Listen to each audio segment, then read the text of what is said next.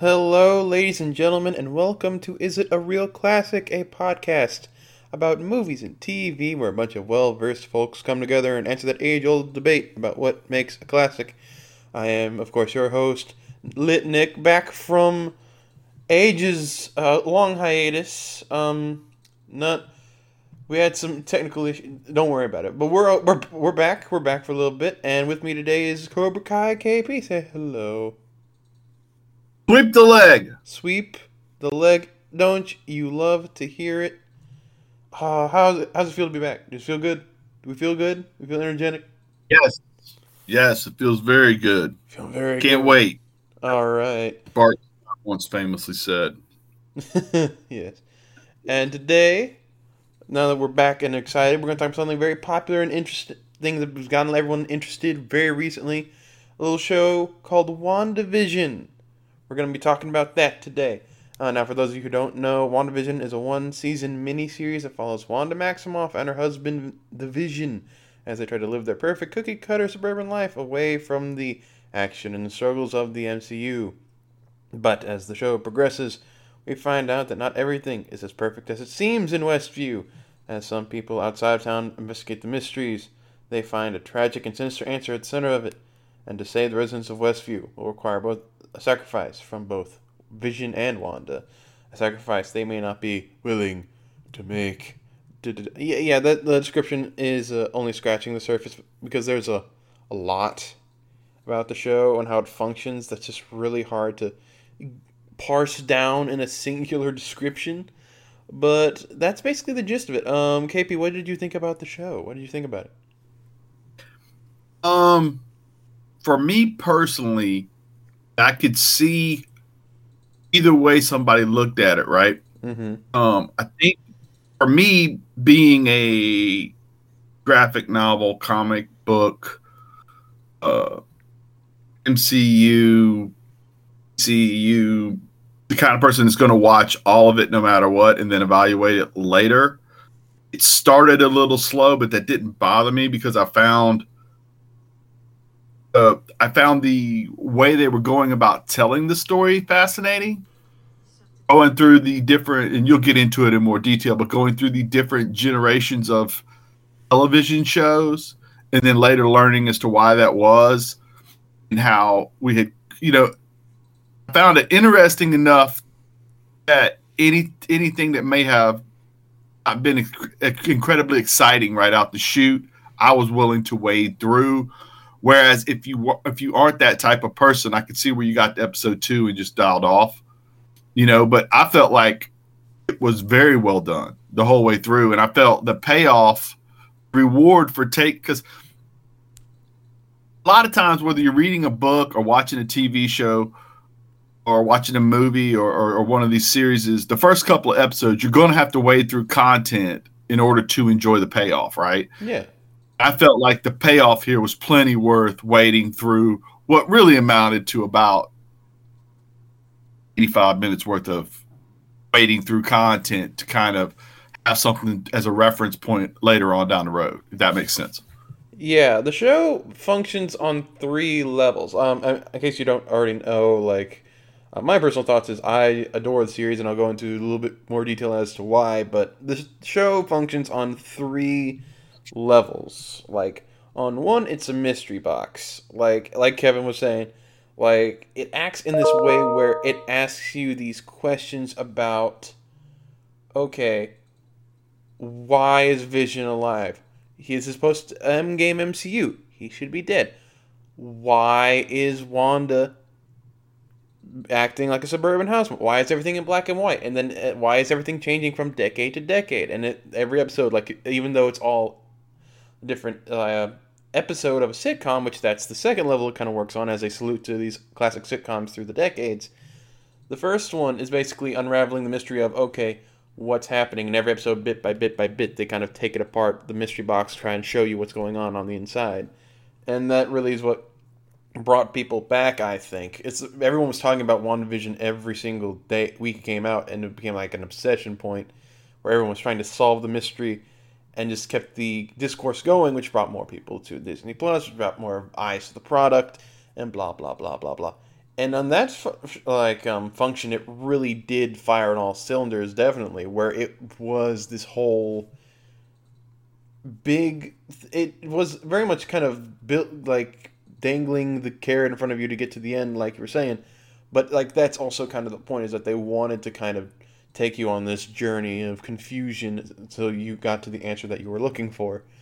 But as I said, the second level it works on is the fact that it's this huge sitcom. So even though you are wading through all these very confusing things for most of these episodes, you still get that whole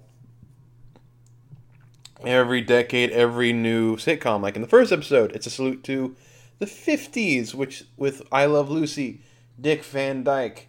The next decade was more Bewitched. The third, which was the 70s, focused on the Brady Bunch and the Partridge Family, and so on and so forth down the line.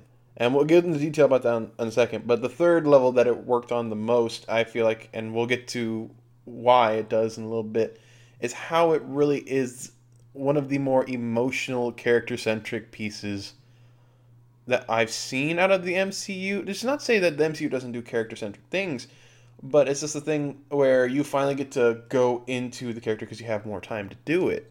You have all of these. It's kind of similar to how they did it in the Marvel Netflix series, where to almost to their detriment a little bit, where they were going so much detail about the characters and so much. You got to see their everyday life and got to do things that you wouldn't really be able to do in like a 90-minute format or something of that kind. So being able to really go into Wanda's psyche, getting able to like see her fears, see what everything she's lost, and just the entire show essentially acting as the different stages of loss actually in every episode, which I also found to be very interesting. Um, but let's go into detail a little bit. Because from my perspective, the reason why I love it so much is the best way to view the show, if you want to not be confused about everything, is how it connects to you the stages of grief, which is something I think we all know. Do you know what the stages of grief are, Kevin?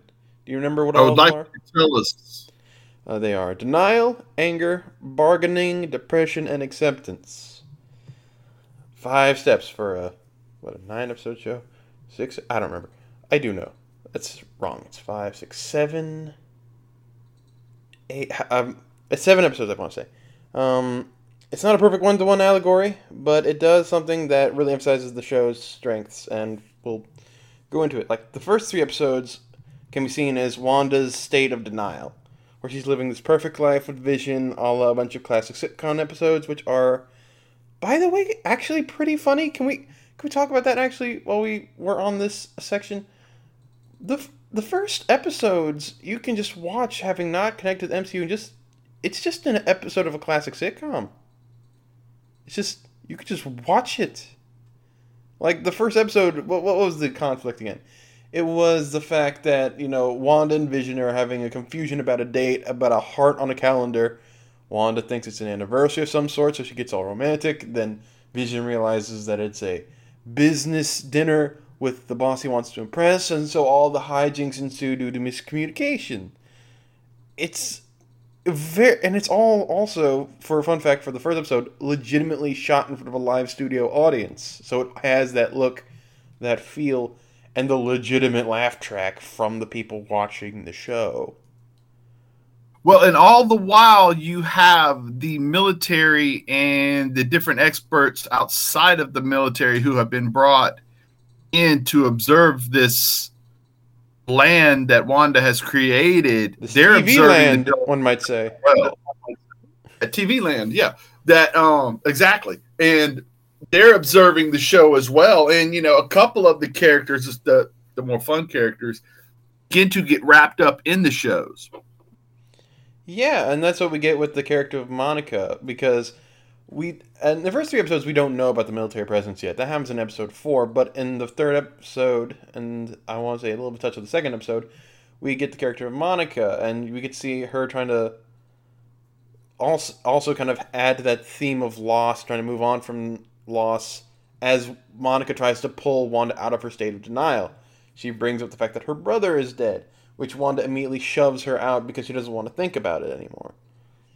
And so, right, she has a similar issue. yeah, and then we go to episode 4. We explain Wanda just like the whole city of Westview that we've seen, this perfect sitcom land, is actually just this weird facade of a place, this strange anomaly where no one can get in, and when they go in, they are transformed into these sitcom characters. We don't know why, and then the military guns coming in to try and figure out what the dealio is. And from there, we get to our next stage of the whole loss and grief process, which is anger, which can be seen at the end of the 70s episode and the beginning of the 80s, which is when immediately Wanda shoves Monica out for trying to get in, and then the beginning of the 80s where we see the outside world continue to like kick and force themselves into her life, where she constantly fights back. We do see the military presence. We get a little bit more about Monica in these episodes, where we see that she also suffered some loss as well. She lost her mom, and she wasn't able to grieve properly, and so she's like 5 months out from learning that her mother is dead, and she just wants to work through it. Another state of denial in a way. But with the state of anger, because Monica understands what Wanda's going through, she knows not to try and poke the bear with a stick, and the military does that. So we see throughout all these episodes, Wanda kind of lash out at everyone trying to pull apart her perfect fantasy. We see that, like, what's the big threat that happens in the end of the 80s episode? They send in a drone to try and, like, bring Wanda out of this. And when they do, she immediately, her eyes turn red, and she throws the drone back outside and just basically tells everyone, you're not coming in here. And she makes the outside force of the Hex, which is what they're nicknaming the whole area that surrounds Westview. She strengthens it, and to the point where no one can get in now. Now it's just like a one-way door. And if someone tries to get out or someone tries to go in, things will break. We also get to see a little bit of Vision himself fighting the fantasy. She does flex big time when they try to confront her. Oh, yeah. She know that they can't. That their power isn't going to do them any good here. 100%. There's a whole thing where she's basically making threats against them. But granted, it's a thing where she just wants to be left alone, but she also doesn't realize how much her powers and much her grief is affecting everyone around her, which we're going to get into a little later. But as I said, Vision himself also decides to fight back against the fantasy. His ire kind of rises, and we see some of that anger when he confronts Wanda about the fact that he's starting to see the fantasy fall apart too. He wants to know what's going on in Westview. He can't see any kids around. He doesn't know why that is. And then we also get to reveal that he also doesn't know about his life before Westview, which again, we're now going back to the mystery box. It's a little bit more information we're being given, a little bit more like bits and pieces of the solution being now handed to us. So we have, and again, all of this is within the context of seeing an 80s and 70s sitcom. We see, again, the Brady Bunch era where she has a kid now. Okay. That's fun and that's new, which, again, begs many other questions, which we get later, again, adding to the mystery box idea. And then we see the kids grow up with her, and she starts having a family. So she really just wants to keep what she has because she's happy for once in her life. And and the sitcom, even though it's like a very strange way of doing it, also kind of helps you connect to the character, understand her needs and wants really well. Because something that sitcoms do very well is trying to make you relate to the characters and their foibles. At least that's what I view it as anyway. But then we get the big twist point at the end of the 80s, because she's had all this anger, and now her anger is at Vision a little bit. What does she do? What do you do when you are just completely angry at at the person that you love the most, and you're like, I need to find someone who understands me?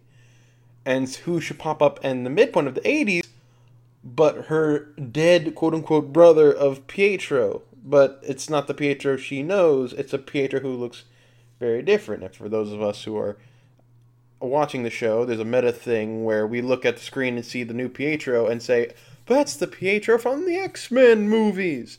Which, again, adds to the mystery box even more. It gives us more questions. But Pietro is introduced, and in the 90s episode, we get bargaining, which is where I think the show really kind of hits the ground running, where she talks about how she has seen her brother, as I said, and misses him, and lo and behold, here comes Pietro. And even though he looks completely different, you can tell she's starting to question his existing herself. She's trying to bargain with herself in this point and say, at least I have him, it's fine. It's this whole, she doesn't say those words exactly, but the thing is, she wants to believe that her brother is here. She wants to believe, like, if I can't have this, then I can have that.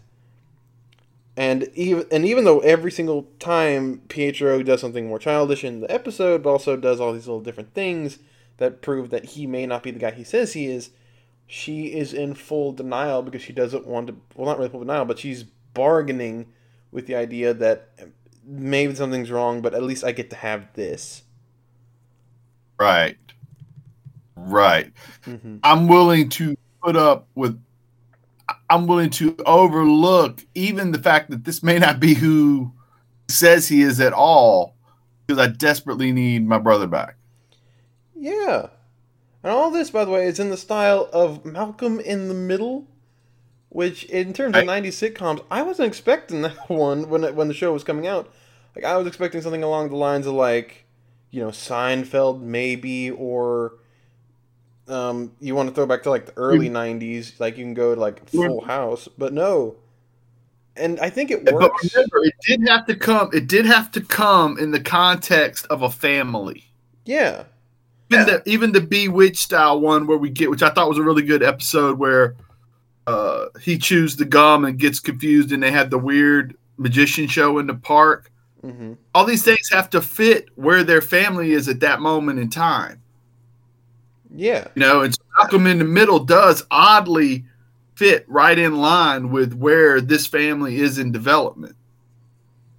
Yeah. It shows that there are a bunch of kids there, obviously. It also shows that there is this weird meta thing going on with the way that the son talks to the camera like he did Malcolm in the Middle. You see all these different little ideas of also deconstruction of the sitcom, which Malcolm in the Middle did a little bit. But we also see it now with the deconstruction of the fantasy that's surrounding Wanda. How everything is starting to fall apart around her because the questions are starting to be asked, okay, the kids are here now, that's really weird. And then we see Pietro start asking more questions. Meanwhile, she's pushed Vision so far away that Vision himself is going on his own investigation. As Vision is going through his own arc in the series, like apart from Wanda, where Vision is trying to figure out what's going on and who he is in this strange new world, and the mystery of who exactly is Agnes, our weird neighbor, who just shows up every episode. And in this episode, she's in the theme song for some reason. That's weird. What's up with that? And we'll get into all the actors in a second, but because I'm trying to separate this into sections. And the end of the episode does have Vision go outside the hex and start literally deconstructing before our eyes. Monica and another character named Jimmy Woo kind of run off to try and find some way to break into the hex. But when Vision is dying out there on the grass in front of the military, and the chief military man, who's just basically like, this is not what I expected to happen, Wanda, in this very just last Hail Mary attempt to save everything she knows and loves, expands the borders of the hex far beyond what it should have ever been.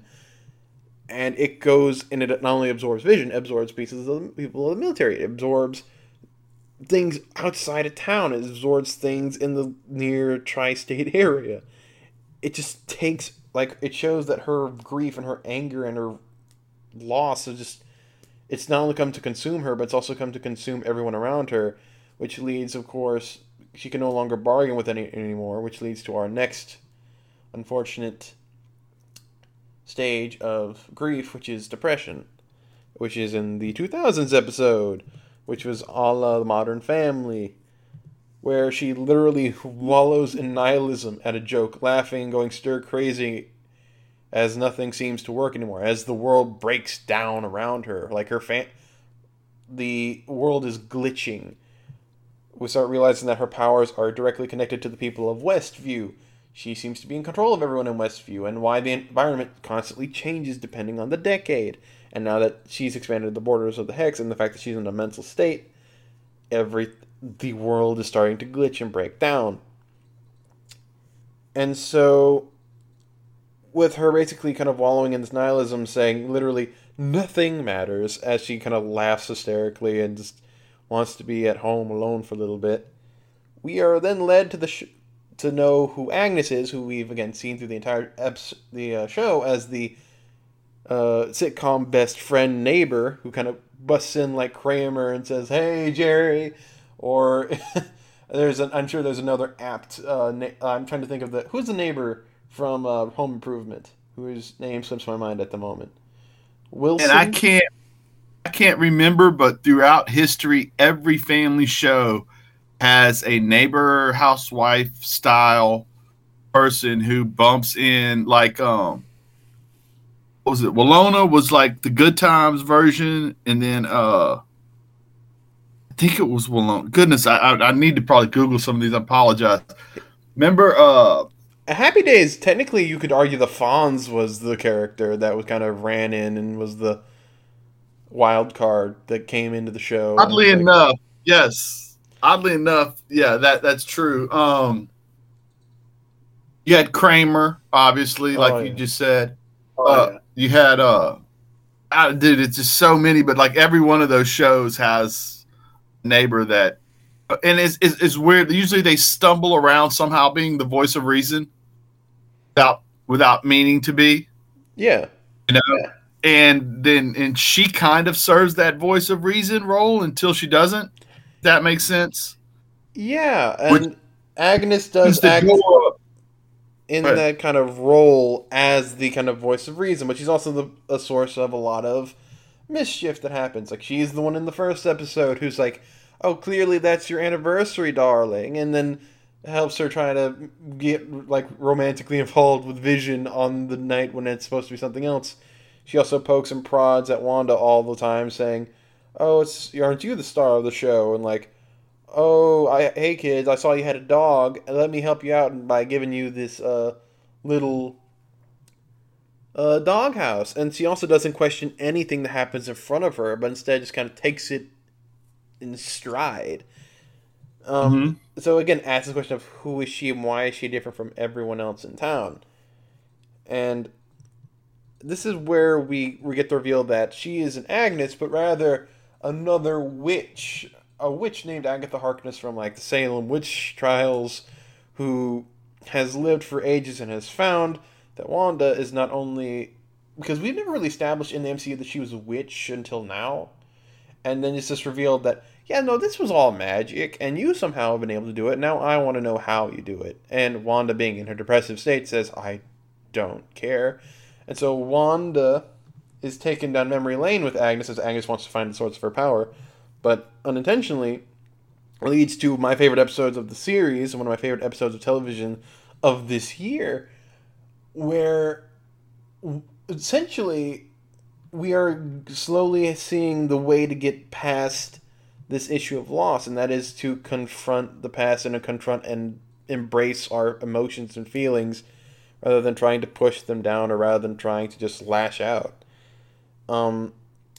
It's quite an episode that kind of messes with where we think we are time-wise, as literally we see Wanda's entire past in front of us throughout the entire time. This is where we see Wanda as a child growing up in Sokovia, a country that has a very steep dynamic of poor and rich, where she lived in the very poor side of town, where there were constantly fights and there was a war going on, and her family was killed, and she had to watch that happen in front of her eyes, and then she had to lose someone again. Then she was able to be experimented by Hydra in another act of her own rage with her brother. That led to another area where she lost everything again with her brother, and then she gets a vision, and then that's when we see her kind of watching, because throughout the entire episode it's kind of laced with the idea that she watched sitcoms as a kid so that way she could learn English, and was her one time connecting with her family, and you would see this. That's a very important part of the show. Yes, it's a very important part of that show because it is the genesis.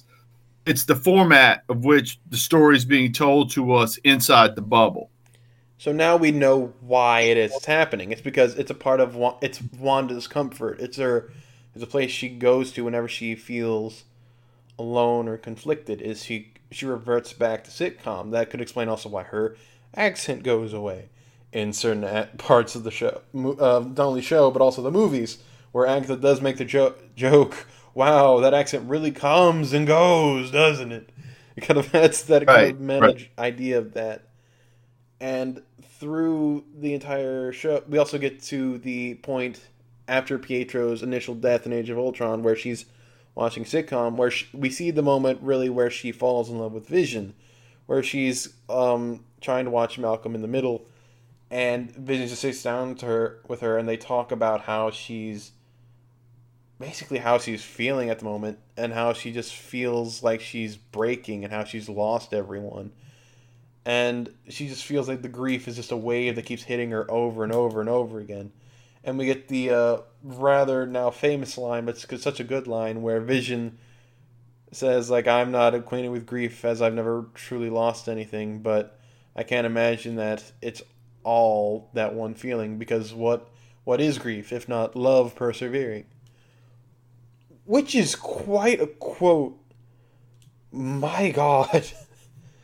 It's funny. I read this like pseudo think piece. I wish I could give the guy credit yesterday thinking about this thing, and it was like it's okay to believe that statement is kind of like an earth shattering statement, and to feel that it's profound is okay, even though it came from this style of It came from a entertainment. robot man talking to a witch. Right. And yet But it works for the show, and it works emotionally because it speaks to an emotional truth. Vision as a character has always been able to evaluate humanity in a very accurate way, and this version of that evaluation, it is spot on. It is you know, the more pain you feel, the more you love the one that left, uh, for whatever reason they left, whether it be death or just moving on without you. That there's a legitimacy between those two things correlating, and it's okay to delve into it, and it's okay if that love does persevere into something else, and you never forget that you have to deal with these great anxieties, great pains, and great uh, things that make you feel smaller as a human in order to get through these things, if that makes sense. Yes. And this, with the whole thing of her leading her through the memory lane, understanding where it all came from, seeing Vision, this all eventually leads to the final stage of the show, of the grief process, which is, of course, acceptance. Where after she is able to beat Agatha Harkness, who is just basically trying to absorb her power, she's able to accept who she is and what she's lost, and no longer have the grief control her anymore, and tired of having it dictate her life. She is the one who's going to be in control of it now, but that means also accepting the fact that Vision and the children that she's made aren't real, which means she takes the hex back, reverts it slowly back, and so after everything, she has one final moment with Vision, and then she leaves Westview. I have skipped over an entire subplot involving the military and a White Vision. I want you to know that, people listening at home. But essentially, for me, that's what makes the not to discount the White Vision thing, because that's also pretty good in its own way. But for me, that's why the show really stuck out to me. Why I really fell in love with it. The fact that it was able to go over this overarching journey through the power of sitcoms and through these strange characters to discuss the issue of the stages of loss and what happens when we let grief kind of control us, and how tempting it can be to let grief control us, because it's a thing where facing some of those emotions are hard, and it's easier to live in denial than it is to go on and accept it. And we can make a lot of mistakes when we let denial kind of control us. We can hurt the people around us. But and that's the thing that I think Monica says in one of the episodes, where she said, like, she was talking about her mother, and she says how she doesn't want to like, the pain is overwhelming, but she doesn't want to let it go in some ways, because that's her one connection that she has with her mother. It's the fact that at least that pain is real, and at least that shows that her love is still there. And that's more real than she's ever going to get. And with all that being said, well, let's talk about some of the other finer details. For example, I did skip over a little bit of the Vision and the White Vision stuff. Like I said, the Vision had his own arc going through trying to accept who he is and what he is. And it all culminates with him facing down with the military version of a White Vision, which is basically him, but just all robot parts, all cold and calculating, but no soul, versus the Vision that we've seen throughout the entire series, which in some ways is all soul, specifically all Mind Stone soul, but a little bit of Vision or Wanda's memories of his soul. And through that whole fight, we also get the Ship of Theseus debate, which I thought was a really fun and effective way to kind of resolve that conflict, because how would a character like Vision defeat an antagonist who's standing in his way? He doesn't throw hands with it, because you can't throw hands with something that is just as powerful as you, and it doesn't prove a point. Might doesn't always make right, so he just he negotiates with the vision of himself, saying, I know who I am, do you know who you are? And he does it through the Ship of Theseus debate, and has a philosophical battle literally in a library. Which... Right. However, they do have a spectacular fight prior to that. Yeah, so that way, kind of what Ken was kind of alluding to earlier, if you came to the show wanting the fight, you came here wanting to see the spectacle that comes with the MCU, and there's nothing wrong with wanting a spectacle. I mean, that's where the cornerstone of where a lot of film came from, and the cornerstone about why action movies work. You get it here, and you get it in spades throughout the entire final episode, and both Wanda taking on Agatha, but also Vision taking on White Vision. But the fact that it ends on this very somber note of him kind of accepting who he is, and him helping the White Vision, and rather than defeating him with his fists, kind of was able to diffuse it with his words. For me, it shows what kind of a great character Vision is. I feel like that he's grown to be. Let me piggyback on that. Yeah. You have Vision, who's blindly in this scenario at first with the first two sitcom shows, and then he gradually begins to realize there's something wrong, and then by the time we get to the Halloween episode, he really understands that this isn't right, and that's when Agatha, I believe, points him to the way out. Right? She's at a stop sign, and as she can turn right or left, she can't go forward, but she points him towards the wall. Am I right? That's right? Yeah, she basically gets out there, and then he tries. Right, and then he tries to, and at that point, we believe she's a heroine in her own right? But he tries to crawl through the wall, and we get that very simplistic scene where, as he's getting through the barrier, he begins to fall apart, and then Wanda has to, of course, make the area she's controlling bigger in order to keep Vision in and him maintain who he is.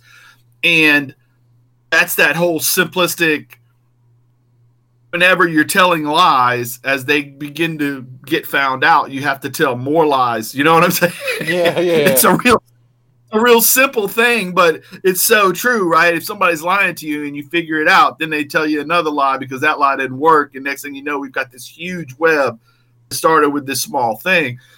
Also, post that scene, nothing's ever the same, which is true generally in lies. Once somebody lies to you, you may still be whatever with them, but relationships forever changed because there's a variable in your relationship now that didn't exist prior to a lie.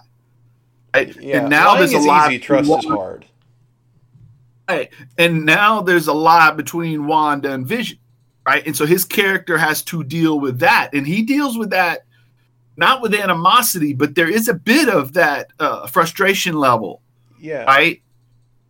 And you see that from Vision really for the first time, that style of emotion out of him. And then of course we get the big showdown, and then eventually we get him, Wanda sacrificing him in order for all of this to progress, right? And then we get the quick flash. We get the scenes where we are shown him being taken apart in the military base, and her finding the house that she winds up saying, okay, this is where we're going to raise a family to, and then creating all of it. And then all of that, of course, at the end, not being there anymore. But his character is underneath the Wanda arc, right? Mm-hmm. And it's very neat to have those two things running parallel, along with, as always, when you're dealing with comic books, there's a little bit of superheroes are really military instruments. When a lot in the Marvel, we'll put it that way, or there, you know what I mean? And like, who does the soldier really belong to on a small scale? Mm-hmm. You know, does he belong to his family or the country? On a big scale, how high? You know, at what point is the cost more than the gain, which is always there in Marvel, Iron Man, Civil War, all of those things, right? Yeah. Actually, I actually want to use this as in my own piggyback way, because we're talking about all the characters and stuff. We should talk about specifically how great the acting was across the board of this show, because it's very hard to do a sitcom believably and do it well. It's even harder to do it across decades because there's different styles of acting per decade. Like you cannot say that Dick Van Dyke acts the same way that Sheldon Cooper acts on The Big Bang Theory. They are two completely different acting styles. And Paul Bettany, Catherine Hahn, who plays Agnes / Agatha Harkness, and Elizabeth Olsen have to nail all of them. Every single decade, and they do, which is extremely impressive. I want to say especially to Catherine Hahn and Elizabeth Olsen, especially all of them, but I want to say I'm impressed about Catherine Hahn because there's a little bit of a meta joke here, because Catherine Hahn has always 100% played the best friend character in every movie and show she's been in. So the fact that they cast her to be the best friend who turns out to be the witch is like, there was a bunch of people on Twitter saying, now she can no longer play that role again. Because every time they see it, they're going to think, oh no, it's Agatha. She's coming. She's coming. She's going to turn on him. It's going to happen eventually. Right. But because she's so familiar with that role and idea, that kind of the typecast curveball really does make it work for her, and she's all able to bring her own kind of style to Agatha Harkness, who in the comics was this like weird old biddy who just kind of sat in the corner and looked like a Scooby-Doo villain, but here she's this more flashy, very there are like elements of the Wicked Witch of the West in her laugh. Like there's even a callback to it in like the last episode where a car gets thrown on her, and then Wanda goes down to check, and there's just the boots like poking out from underneath this broken house and a car, and it's like a really funny little reference. But it's a little thing where it's like, I see what you're doing. You can see what she's referencing, but more importantly, what she's trying to like not only just a blanket reference in her performance, but also what she's trying to like pull elements out of. But also we see with Vision and Elizabeth Olsen. I say Vision. His name is Paul Bettany. That shows how good he did. I'm just calling him Vision. I'm calling him by the character name instead. Is the fact that you do still have to bounce around between these different decades and also do a bunch of different accents in terms of poor Elizabeth Olsen, who has to do the classic housewife style from the 50s and then go into her weird accent when she gets into the outside world, and you just see that kind of jumping around, but also she's still, the fact that all of them are able to still have that emotional core to it really makes the show work. And if anything, I feel like I have a couple issues with like the final episode, like namely there's this thing where after, like I said, it's revealed that Wanda did everything. Like there are a couple twists and turns that maybe she didn't, maybe it was Agatha, but it's essentially everything that happened was because of Wanda's own grief just infecting the world around her. And the point where like her own fears and loss and of grief, her emotions infect the townspeople to the point where they're all just puppets on strings, Zombies, essentially. basically. And so Yeah. when she breaks away from that, she finally like lets go of Vision. She's shunned by the people, which I get, I understand. It's a thing where for her it's a morally extreme gray area where she was selfish, and then again, is she wrong to have been selfish? Would we have done the same thing if we were in her shoes? I don't know. It makes her less of a moral paragon, but more of a someone with powers who just was dealing with things that she with things just boiling over. But there's this line by Monica that says, "They'll never understand what you sacrificed." That it kind of rubs me the wrong way. Just like I think they do. I think they know perfectly well. But you controlled their minds for like a week and some change. Well, and also think about I get that rubs you the wrong way, but also Agatha uses whatever humanity there is in Wanda to try to convince her to give her her powers, right? Yeah, that's one of the more interesting things about the final episode is the fact that again, one thing that Agatha does is she tries to lean on the guilt and lean on the grief and the pain that Wanda has to her advantage. She's trying to make Wanda succumb to the grief like she's been doing this entire time. You can't control the power of the Scarlet Witch. I can. Give it to me, and you can live your perfect fantasy.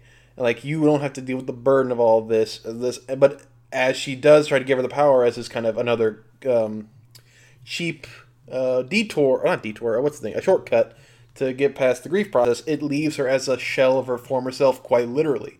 She is a husk. She is a corpse walking in a way, and the fact that like if you let the grief consume you, that is what you will become. You will lose all sense of life around you because you would have let it consume you. Which I really thought that metaphor was. I figured out that metaphor a little late personally, but I did love that visual idea of that. Again, my main concern was with that one line kind of rubbing me the wrong way. Right. But Right. And there yeah. is the final battle there where Agatha has really been able to control Wanda and head Wanda off at every turn from the last two episodes because she understands the origins of being a witch and she understands kind of the rule book, if that makes sense. It would make sense if you'd seen the show or if you intend to watch it.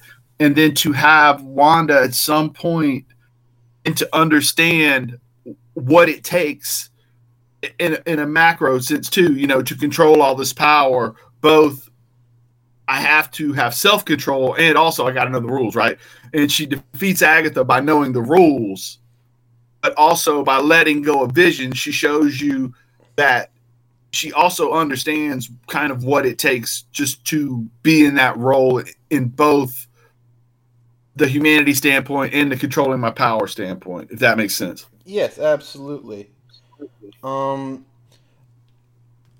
God, I just really love the show, guys. I'm a big fan of it. Like I understand it. It's not everyone's cup of tea, but from what it was not only like the aesthetics of it, but also just like the thematic through line of it. I cannot recommend the show enough. But before we do Shout out go, to Darcy Lewis. hmm? Shout out to Darcy Lewis. Shout out!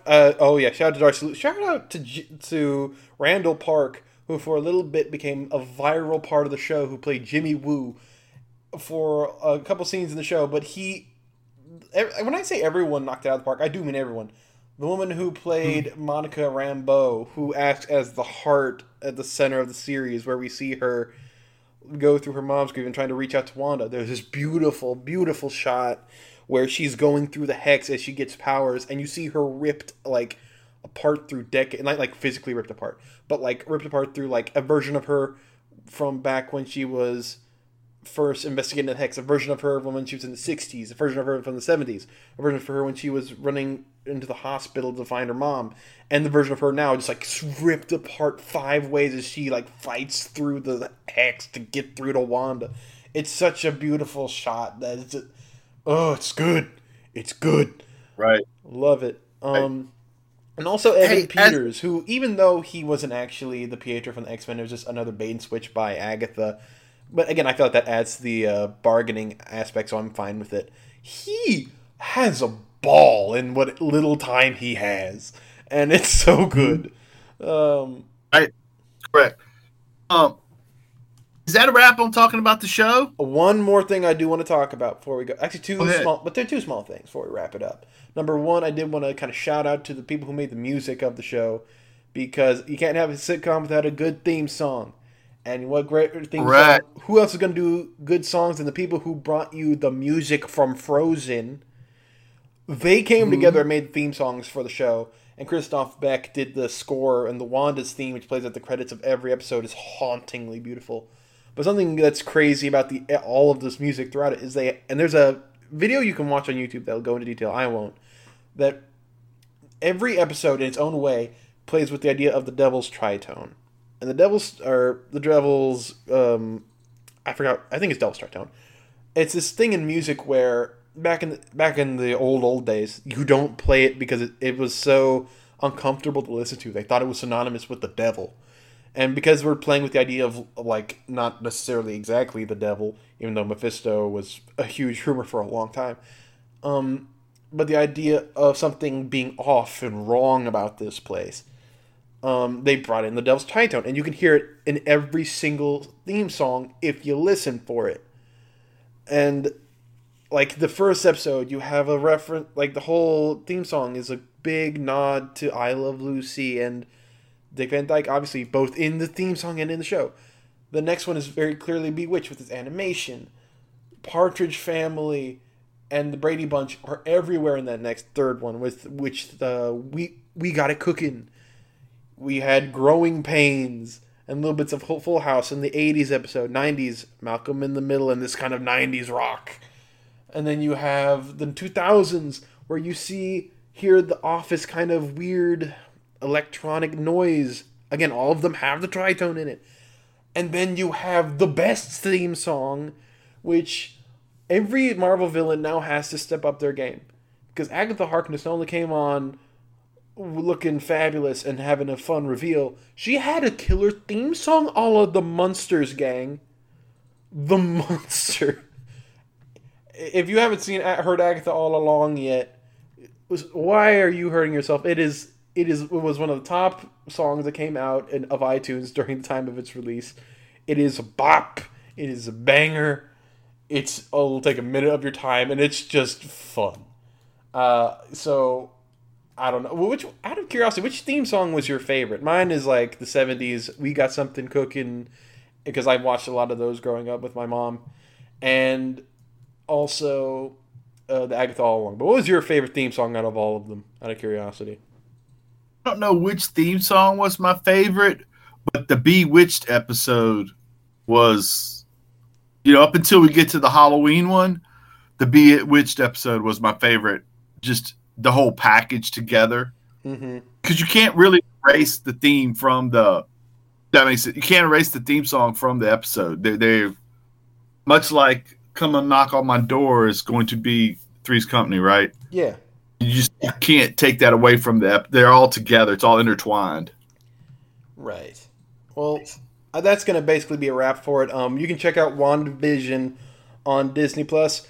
As you heard from us, we're not going to really rank it because it did just come out, and we're going to, even though we waited a while to do this episode, I still think to define it as a. Actually, yeah, I'll tell you what, we'll throw it out there. Would you define WandaVision as a modern classic, or do you think it's going to be like underrated classic in the future? Man, I think this is so fluid, right? Because its place in history will be unique depending on Disney Plus. Yes. Right? So, in a way, it's impossible for it to be a cult classic. because it plays with the ideas of cult classics with sitcoms in a way. But also, it was the first. It was the first. You know what I mean? And it was also, we were in the middle of a pandemic, or the tail end of it. We had been without a Marvel movie for a while, which I know it sounds like a big first world problem, and it is. But also it's a thing where we were all looking for entertainment to escape. We were all feeling this huge burden ourselves of like pain and loss because of what we've all been through. And I feel like WandaVision unintentionally played to that. No, well, not, but it became our own. Like a lot of people, why they relate to it, I feel like, is because not only is everyone feels it, but now more than ever we feel it more, like ever present. It was cathartic. It was cathartic in many ways. So its place in history, I think, is gonna be like, I think WandaVision is gonna be remembered for when it came out and why I was able to touch people in the way that he did. I don't know if it's gonna be along the same lines of like Watchmen as being like, this was spoke on like 50 different levels of 90 different things that are extremely relevant. But it's something that I feel like emotionally it's going to be something that'll be remembered. And I think in the MCU, it's one of its best. It's also not, to me, it's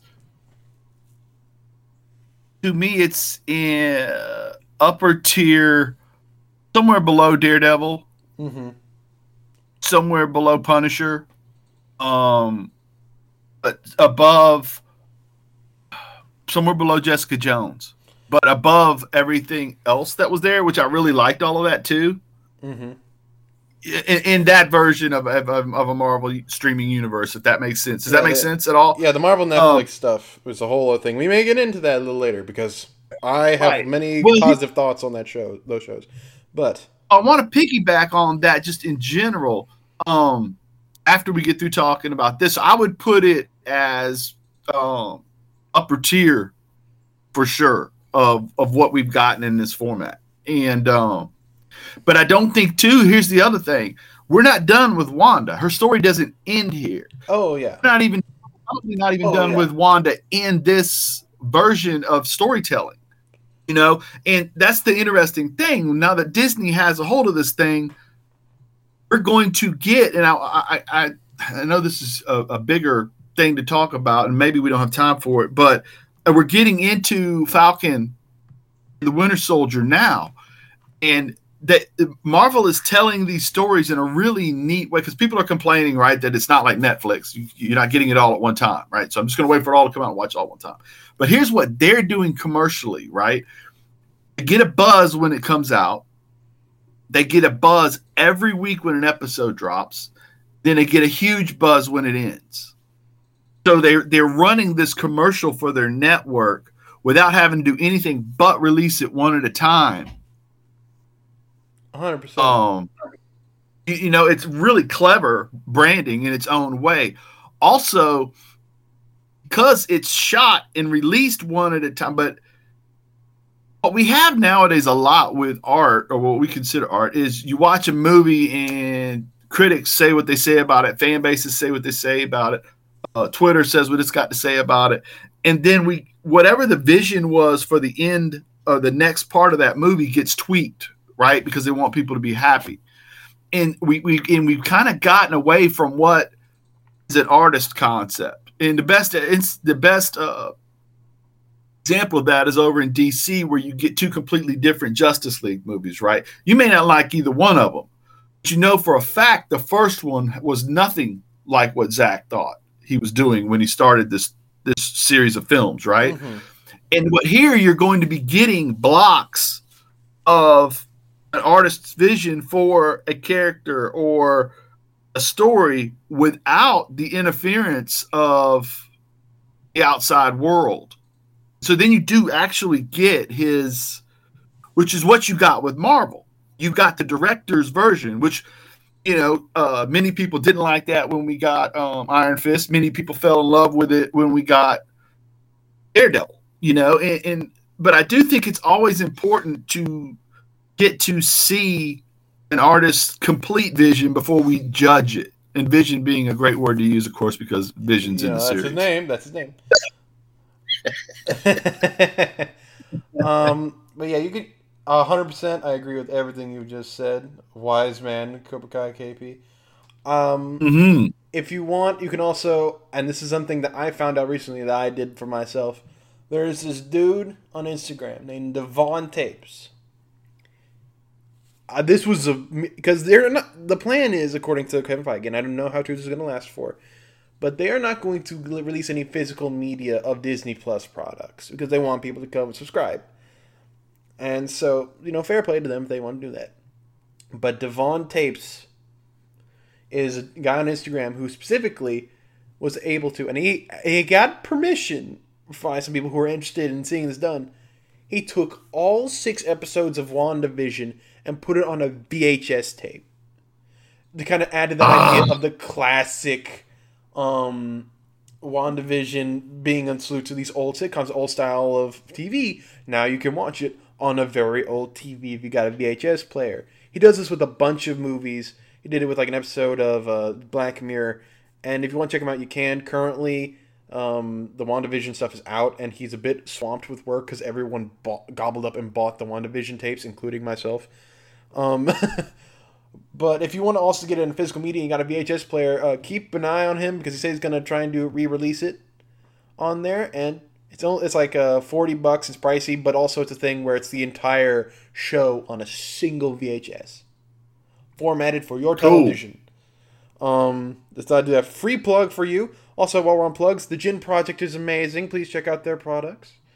Just thought I'd throw it out there to my guy. Love that man. Awesome. And with that, that is officially the wrap. We've been rapping for the last several 15 minutes. Call it an album.